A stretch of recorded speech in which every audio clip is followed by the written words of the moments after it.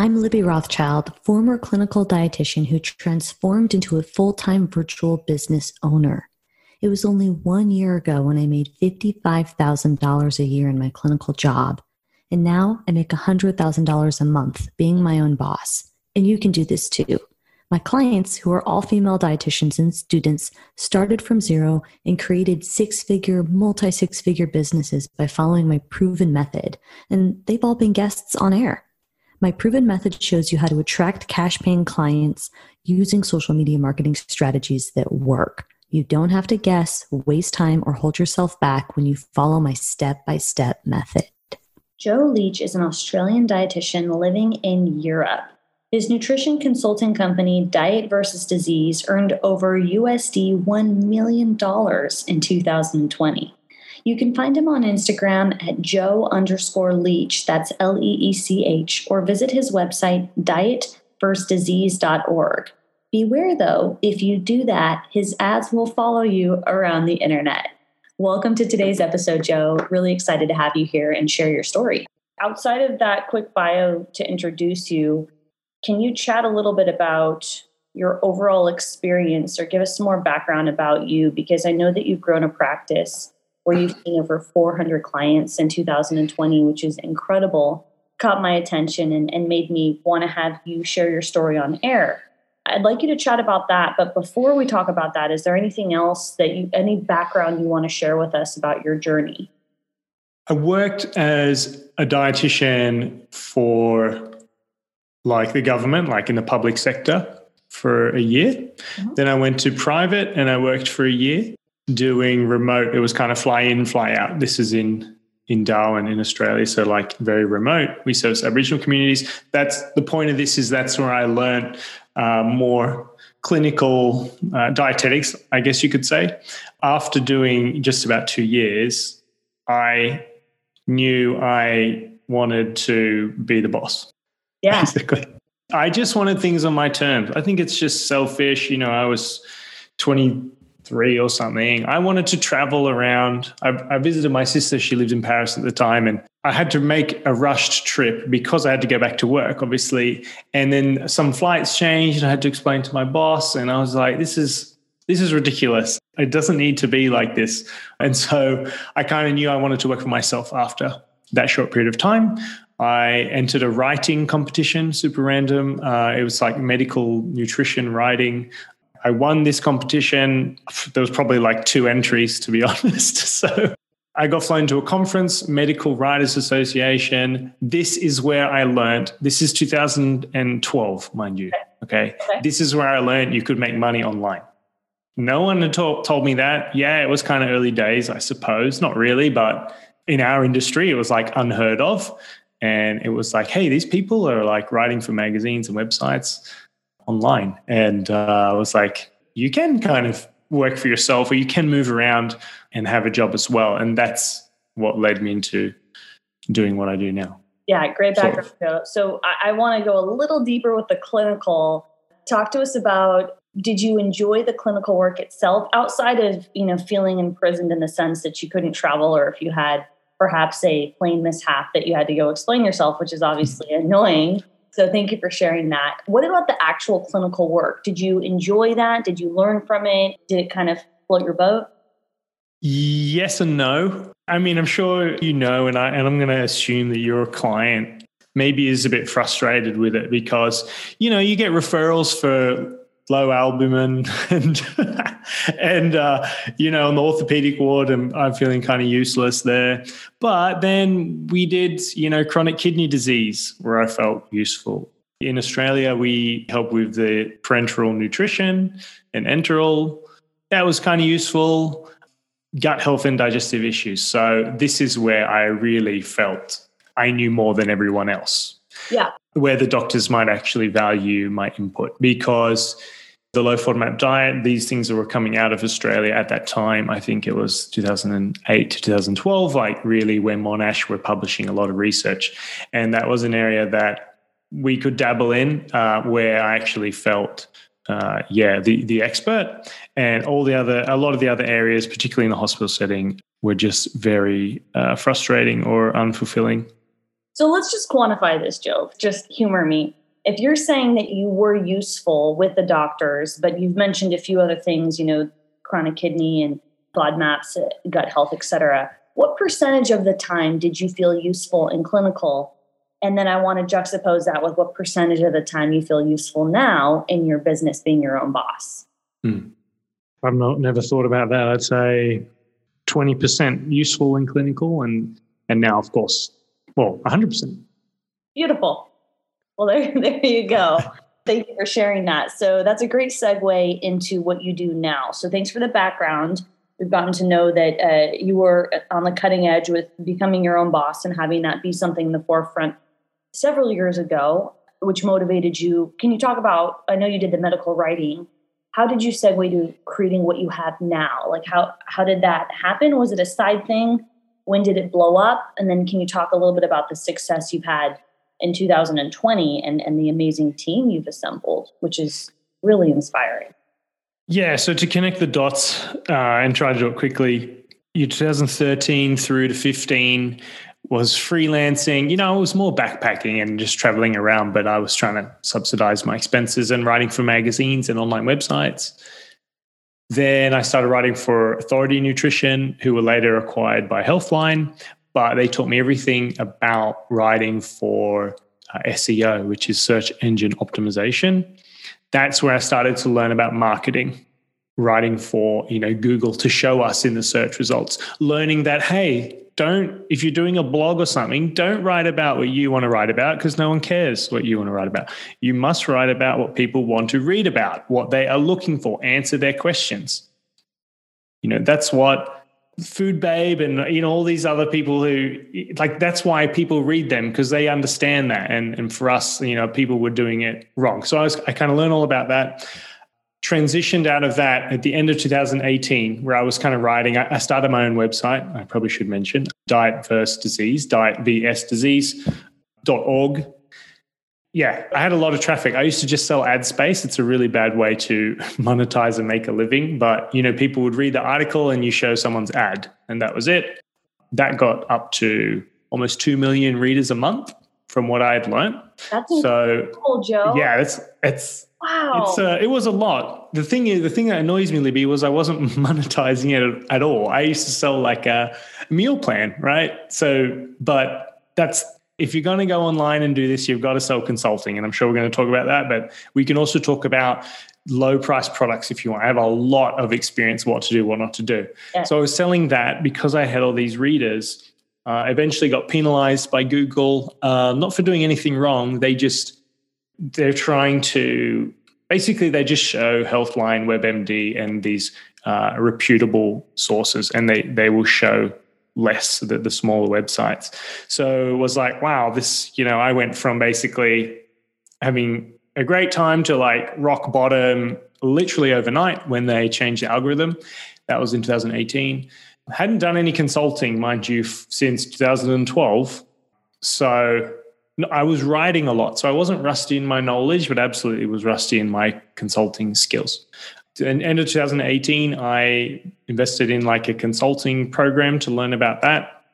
And then, 2 years on is this month. And this year we did $1 million collected. Absolutely incredible. So let's unpack that a little bit. So you, just as a recap, you did some writing on the side. You mastered SEO for your website, and then you got help with consulting, and then grew into $1 million business within just a couple of years. Yeah, I worked probably 60 hours a week for 2 years. So let's talk a little bit about that process of how you got to 400 clients this past year and $1 million business. Was that a goal of yours? Did it happen faster than you thought? Let's just unpack a little bit about how you did that. I'm assuming that the consulting service that you purchased kind of springboarded that, or is this where you want to come in and talk a little bit about low ticket versus high ticket? No, so it was the consulting service that I didn't know you could do online dietetics. You have to be taught, someone has to tell you things, otherwise you don't know. And this is a lot about limiting beliefs. This is why coaching, like working with Libby, for example, is so important, because you will immediately learn things that you didn't know, and then they become possible. And until you know, then you don't even consider that concept. So I learned like, okay, this is how you do online consulting. I was kind of forced, right? Like my life was fine. I was getting traffic for free from Google. And then literally that business was like shut down. And it was like, all right, well, you either adapt or you fade into the oblivion, right? This is kind of just business. So bought this consulting program, which was just about online consulting. It wasn't specific to dietetics or health or anything. It was just like, how can you run an online consulting business? And kind of it went from there. What was the next question? Yeah. So in the consulting business, I just wanted to break down a little bit in the last 2 years. So how did you go from taking the consulting program to then creating $1 million business? Because that's no easy feat. So did you have a lot of strategy with that? I know you said you worked 60 hours a week. Did you imagine it would become as big as it has today? Did the traffic come like mostly from, where did you get your clients over the last couple of years? Like if you could just unpack a little bit about how you got here more specifically. Gosh.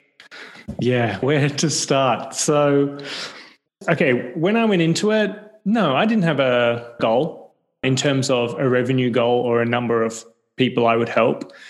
But then shortly after, being in coaching programs, seeing what was possible, then I was like, well, hang on a minute. Why can't I have $1 million business? Absolutely. I can have $1 million business by the end of the year. This is what I thought at the time, because you'll never get there as fast as you think.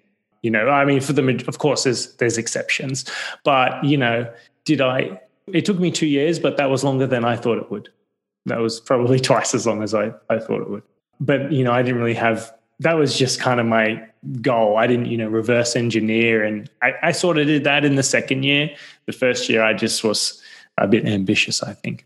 But yeah, and then in terms of how, well, to start, I had a small email list. So I went to them first, and then there's so many things we can unpack here, but I was charging, the first people I sold to, I didn't know what I was doing. The first people I sold for a really low price, it wasn't even a few $100s. And the consulting I sold was forever. So it had no end date, which I'm sure they will tell you, but please make it a finite amount of time. But that was also I was starting, I wasn't confident to sell my program that I just started. So that comes with time as well. So started with email subscribers, but also had some social media followers, albeit smaller, I suppose. And then I learned some strategies to go out and get clients. And that includes organic. Yes, of course, organic meaning you didn't pay to get in front of people. You just kind of put yourself out there, or you put in the time. And then to get to $1 million, you could do it organic. I think you don't even need to be obviously it's very easy if you're, a Kardashian or something, but not easy, but it's easier. But you could definitely do it organic, but I use paid traffic as well. Okay. So then the paid traffic and organic, when you say organic, can you break that down more specifically? Would you say, if is it from, I know you do YouTube, is it from Instagram, combination Facebook? What organic avenue would you say has been the most lucrative, or that you could maybe identify that you've gotten a majority of your traffic from? You like this one. The gram, for sure. Instagram. I mean, at the time we're talking and recording this, Instagram. So YouTube, actually I haven't done my YouTube. I haven't made YouTube content for years. Okay. I do actually believe YouTube is superior to all of them because of user intent. That's another topic. The Facebook page, the reach, you don't get much reach as a page. There's lots of organic strategies you could do as a Facebook profile within groups and things like that. And nothing shady. I mean, legit, just providing value. Instagram, though, in terms of being able to be shared and found and the messaging capabilities, Instagram for us probably provides the most organic clients. And I don't even do that very well at all. So we just scratched the surface. So yeah, I have a lot of things planned as well. And then paid, did you ask about paid? But paid is essentially, you can do YouTube ads, you appear in the 5-second thing that's skippable. You can do AdWords. So depending on that very much depends on your niche and how specific you are. If you just have a weight loss offer, you'll never, ever be able to afford to advertise there because you're competing with 50,000 supplement companies for that ad space. But if your offer is very specific, then you absolutely, that's a good way to go. It's more technical, but if I had the students or something, I would absolutely teach them that depending on their offer. Yep. And then Facebook ads, how can I forget? Yeah. So ads, and then the many avenues within ads, and ads work better when you have a more specific niche. And just to reiterate to the audience, you do low FODMAPs, right? Your company helps people with gut issues. So I just want to put that out there. That is a great specific in-demand niche. Do you feel that specializing in that and using that on Instagram specifically has helped you reach more people because you stand out from other dietitians that might do a mixed bag of things? So funny story. When I started, I was doing weight loss. Yeah. You know what? I was kind of doing a little bit of whatever. I had some readers for underactive thyroid. I had gut health and certain bowel diseases, etc. So I was kind of doing a little bit of all. And guess what? It sounds like a good idea, right? Well, if I just cater to everyone, then there's more people. I have more chances to get clients. I'll make more money. Like, duh.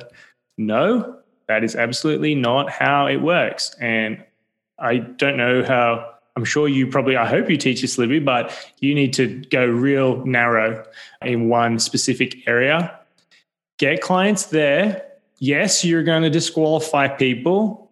That's fine because you qualify people as well when you do that. And then if that's going really well for you and you got systems in place and you want to expand, then you can start to expand and go wider.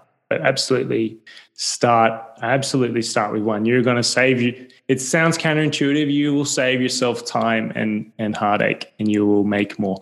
Just think, if you were that client and you had that specific issue, like, are you going to go to the person who specializes in all these different things, or the one person who just specializes in that, and that's all their messaging is? What it does is it gives you a little bit of a higher perceived value, because you might be competing with someone who has loads of testimonial videos, and that is very powerful. And, if you're trying to compete with them just on that level, then the prospect is going to choose them. However, if that prospect has, kidney disease, and you're just specializing in kidney disease, that actually is a higher perceived value than the person who does everything and has testimonial videos of all sorts of things. Thank you for the reflection, Joe. And at your level too, what I'm hearing, because I just do organic, so I don't touch into ads. That's not part of what I teach or what I do yet. I would like to get into ads for my business in the future. But what I love from what you're saying is specializing hasn't only helped you for organic, specifically Instagram, because you've said that's where you get the majority of people in an organic avenue, but it also significantly helps when it comes to paid ads and all of the options that you have, ranging from YouTube to Facebook. So you're saying that specializing helps you leverage the multiple ways where you can get clients, both from paid ads and organic. Yeah, so not only does specializing, it's better when you start, but if you actually want to scale and go, big, $1 million plus, you have to pay for traffic. You have to pay for eyeballs. You will run out of organic reach. Now, to do that, you have to be very narrow and specific again. So it circles back to where you started, because, paid traffic is like, now you've got to be good at what you do. You got to have systems in place, because otherwise you're going to throw money away. Your messaging has to be good. So when picture like you're watching a YouTube video about health, and you have, let's go with diverticular disease, which is a lot of my clients. Yep. If they're watching his ads about nutrition or something, and then my ad comes up and I'm like, diverticular disease is awful, but it doesn't have to be that way. That person will not press skip if they have that and they have that issue. And now I'm calling them out, but I'm able to do that because I'm very specific who I'm targeting. So you have to, if you're trying to talk to everyone, you are talking to no one. Thank you for sharing that. Great example, and relevant for also what you do. So that's a great example. Okay, so I want to talk a little bit more. This has been really helpful to unpack how you've been able to kind of like high level overview of how you've gotten to where you are. but I want to go a little deeper into your business, your team, and your goals. So serving 400 clients is significant.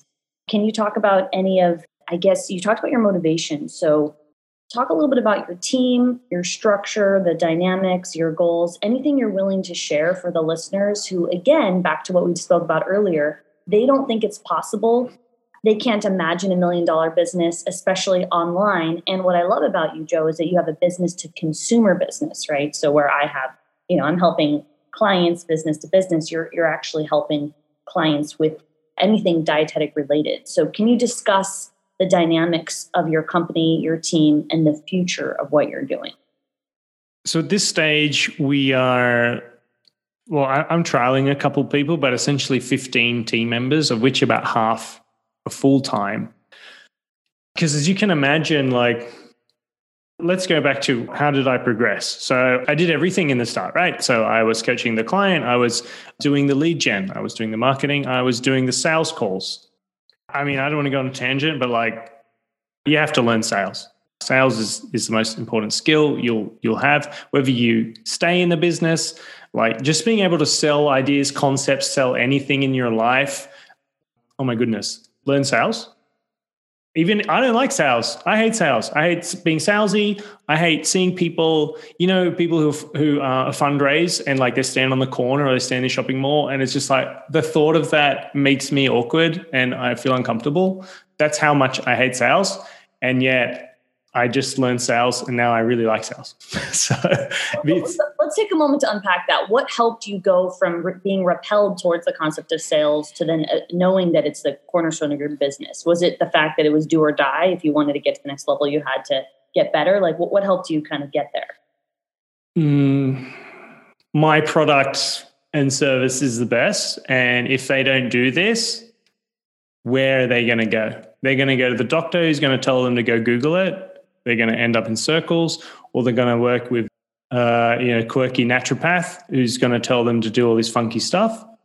Do you have a story? Yeah. It sounds like overall you have reflected on the fact that sales is do or die. Was there a certain moment where your skills, where it was highlighted to you that you had to focus on them, or has it just been time in the company where you've realized that this is an avenue you cannot skip and that you have to double down on? Well, I think it's just part of in building a business. That's the most important. Well, people will argue, Joe. People will say operations is most important, marketing is most important. So the verdict is out as far as what the most important aspect of growing $1 million company is. So all those different organizations or parts within the company are obviously fundamental. You need them. But if we had to quantify, what will make the business grow if we fine tune and optimize one of these departments? What will make it grow the fastest in terms of new clients and revenue? Well, it's the sales team. So therefore, sales is absolutely most important. If you stop getting sales, then the business dies. The reality is fulfillment, actually providing the service and product is not as important as sales. Of course, it's very important in the long run. If you have a bad product, then you're not going to get anywhere because people are going to talk. But sales is the most important. If you believe in your product, you will start to. It's manipulating if what you're selling you don't believe in. It's persuading if what you're selling you do believe in. And it's just knowing that the alternative, there is no alternative, or the alternative is poor, and you're doing them a disservice if you don't want to sell properly because you feel uncomfortable about that. Then that's your ego getting in the way of them getting a result. You need to take a look at yourself in the mirror and get over yourself and sell them the solution if you have it. I love that, Joe. And the sooner that we can all get over ourselves, the better, right? The sooner. Yes, show your face. Exactly. That's what I love about what you do. Get over yourselves and provide value and show up and show your face. Absolutely. 100%. I love that. And I will say that it's no surprise to me that somebody in your position would say sales is the most important, because if we were to get my operating manager on here, she would argue and say, no, it's not sales, right? So we could argue about that for an hour, but I feel the same way as you do. So I'm with you on sales being really important and the priority that you need to focus on to have the business grow and have your attitude really support that. So anything else in talking about the company that you've created, which is tremendous. And I'm really happy to hear your story here. You have a team and you're serving 400 clients. What else, any other kind of issues, difficulties that you want to express to us, or anything about how do you keep everybody accountable? Anything you want to share about where you're at right now, because you got here in a couple of years, and that's really fast. And there are not many people that are running $1 million international online nutrition companies, consulting services. Yeah, it's pretty cool. Not that many dietitians. There are some nutritionists doing it, but you are in the minority here, which is really exciting. I think there should be loads of dietitians. The fact that they're not is a worry, but maybe times are changing. So, I mean, to circle back to the original question, I just remembered. So it was like, I've got some full-time members. They kind of look like the dietitians who fulfilling the service, sales team, and I have a messenger team or lead generation. Now, I'm not sure how you work, Libby, but, so the people who are like in the inbox and things, having conversations with people and helping us book calls. So there's kind of the three departments, I suppose. And then I have like an admin, customer service type role as well. But those are the things that I kind of, in terms of like when you scale, like when I started, I just did everything. And then it was like, okay, well, what's the least important thing? For me, it was messaging to get people to book calls. So I hired for that and kind of moved myself away from that. Then it was the fulfillment or the coaching, which I like. I do enjoy doing that and I am good at it. And of course, that's how we all start. We want to help people. I bet everyone listening here studied what they study because they want to help people. So do I.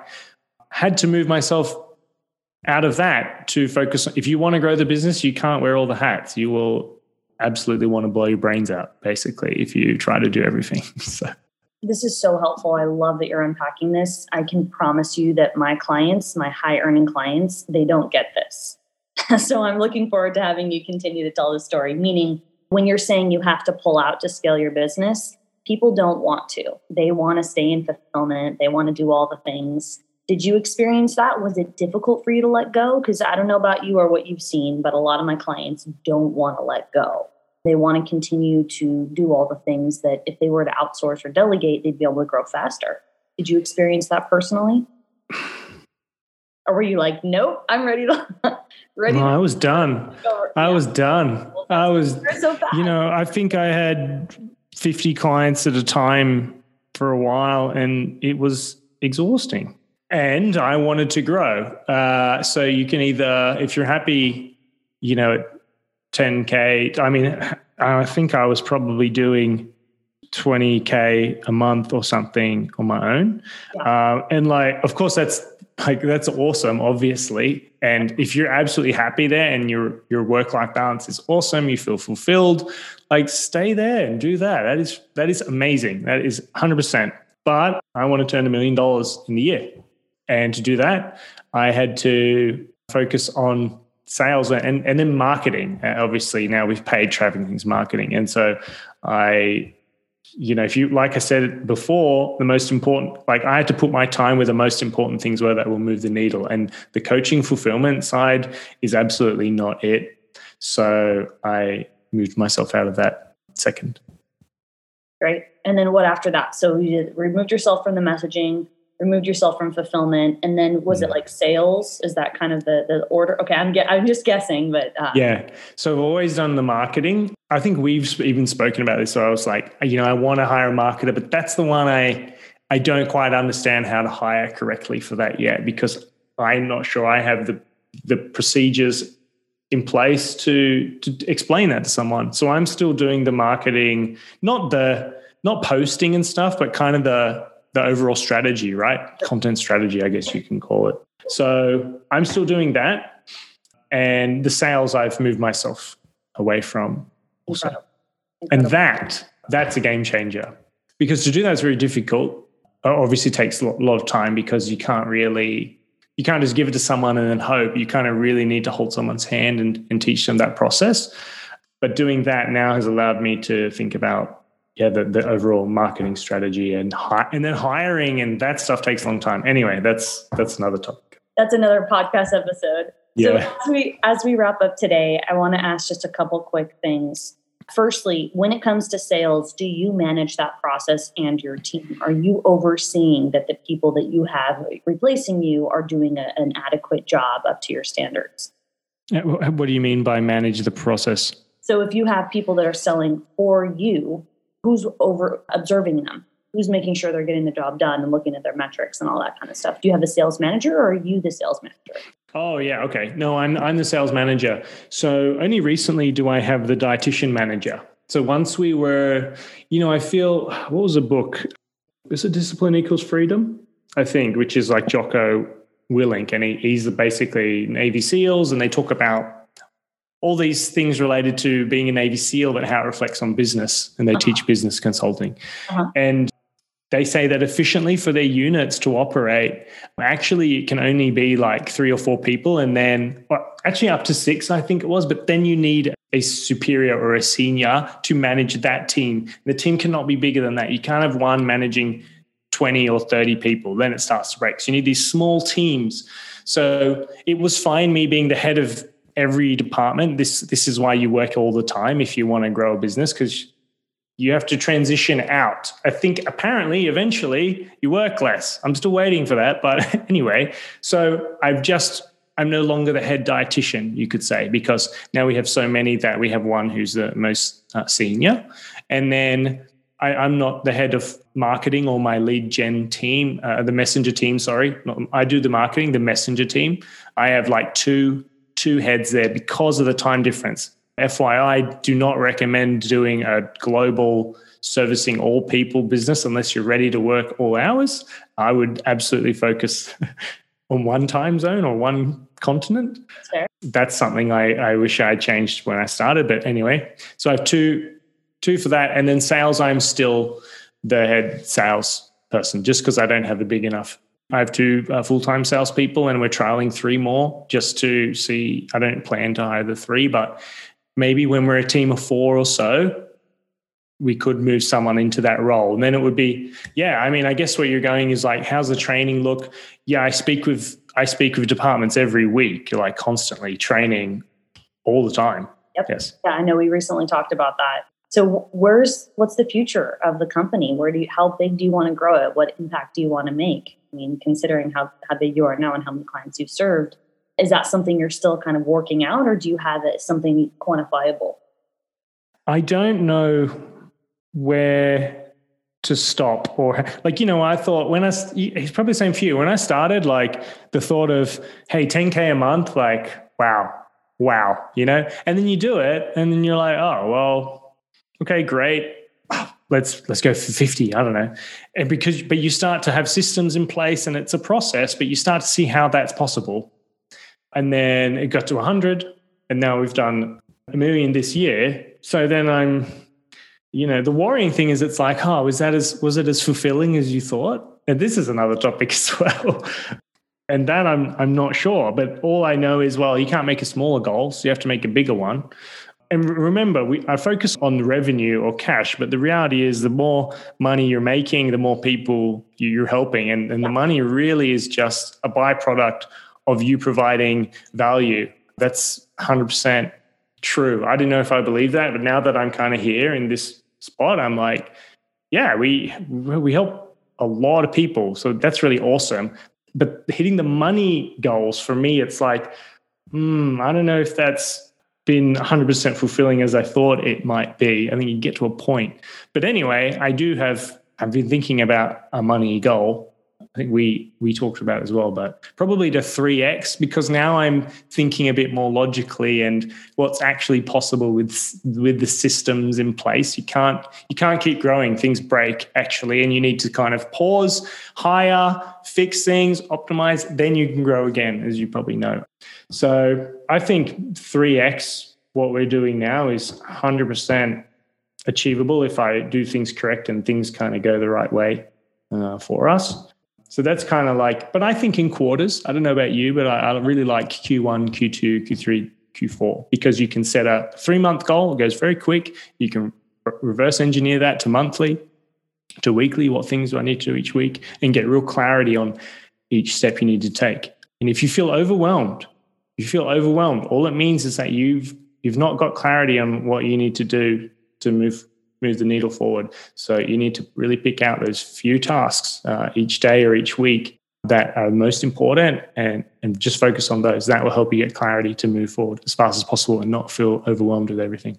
Really helpful. I would also argue that quarterly goals to me are only relevant if you have an annual goal. So I like to break it down to what's the overarching theme, let's say for 2021, and then reverse engineer each quarter so that you have something that you can, if we were to look at a pie chart, right? So it's like each quarter is split into a different category, and then the overall goal is the pie chart, and then each quarter kind of ticks off as you progress so that you know you're making progress, but it's for the overall theme of the year. So the quarterly goals are great if you know exactly where you're going, and then you can measure that. In my opinion, that's been my experience. And that's how I function with my team, because I like to think really big. It motivates me to think in terms of the end of the year, 5 years. I mean, it's hard to think too big, right? Because you have to leave a lot of wiggle room. But the quarterly goal setting is really helpful for me in context of the larger overall goal. Like you said, 3X, right? Yeah, I think that's...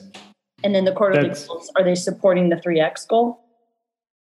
Yeah, well, that's what I need to iron out. So I've kind of like got the numbers in my head about, well, what will we need to be each quarter and month? But then it's like, what are the actionable steps I need to take to make that a reality each quarter? How many...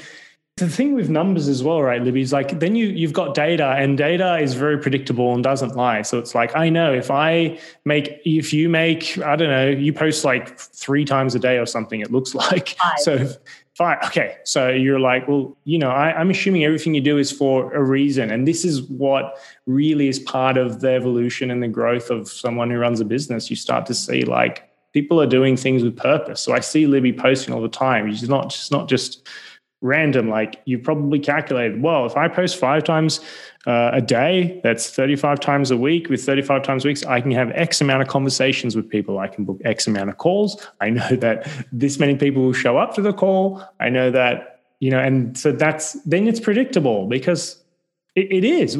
It's like statistical significance in studies. We know like a significant amount of data, then, you eliminate chance. That's what statistical significance is. So it works like that. With enough numbers, you eliminate chance. If you actually do these steps, the results will follow as long as you're following a set process. And so that's how I would be planning my year. That's great. And before we hop, who keeps you accountable for that? Do you have a team, friends, coach, network? Because those are some lofty goals that include, would you say 17 or something, or however many team members you have, because your goals have to include other people. So that's quite a bit of strategy. So how do you tactically get that done? So just be accountable to just show up and sort of... To set the strategic quarterly goals. Yeah, because that's higher level than just showing up every day and meeting with your team for 15 minutes or whatever a week. Yeah. Now obviously I have a team to look after and stuff. So there's that. Which is fun, obviously, super fun to provide jobs and stuff. But that keeps me like, okay, we need to keep growing because I want them to grow with the role. I want to be able to pay them more. I want, everyone wins that way. Yeah. So there's that, but that's absolutely not where it starts. What keeps you accountable in the start? Pay money. Those who pay attention is like the kind of the saying, right? Only those who pay will pay attention. And think about like,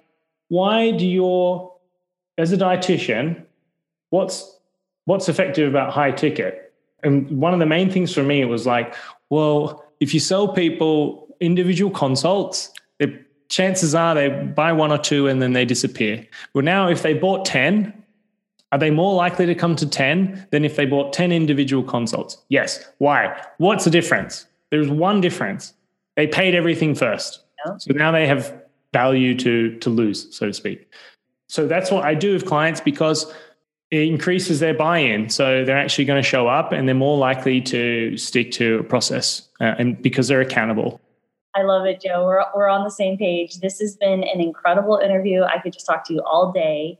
No, I feel that this has been really comprehensive. I feel that you've shared a lot of great tips and experiences. So maybe you could just remind people where to find you on social, and then we'll wrap up. Joe_Leach on Instagram, my Facebook page, my website there. If you want to like email, you can contact there if you've got questions.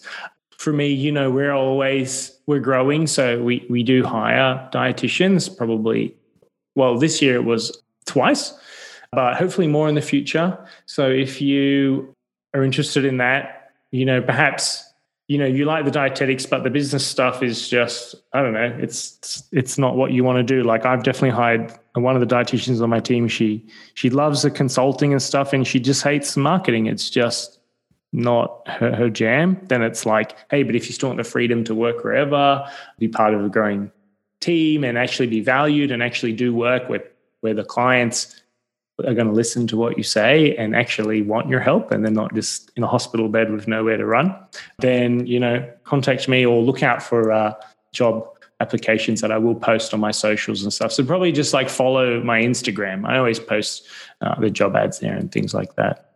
Fantastic. All right. And we are going to wrap. It's been a pleasure. Thanks for joining us. If you identify as a female dietitian or student, apply to my coaching program. I'm accepting applications now. My clients go from zero to exceeding their sales goals. I save you time, energy, and I show you how to confidently become a dietitian boss. Thousands of your colleagues from around the world are doing it, and so can you. Apply on my website at libbyrothschild.com and check the show notes if you want that link right away.